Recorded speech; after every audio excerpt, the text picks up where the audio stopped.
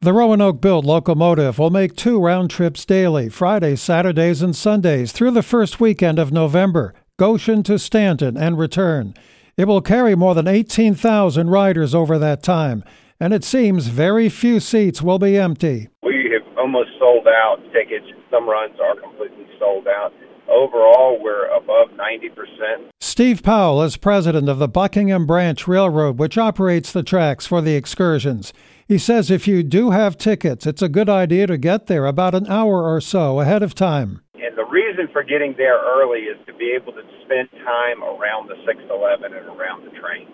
Once you're on the train, you won't be able to be up close to the 611. Goshen is about a 1 hour, 20-minute drive from Roanoke. Most people will head there from I-64, and Powell says there are signs up directing you to the starting point.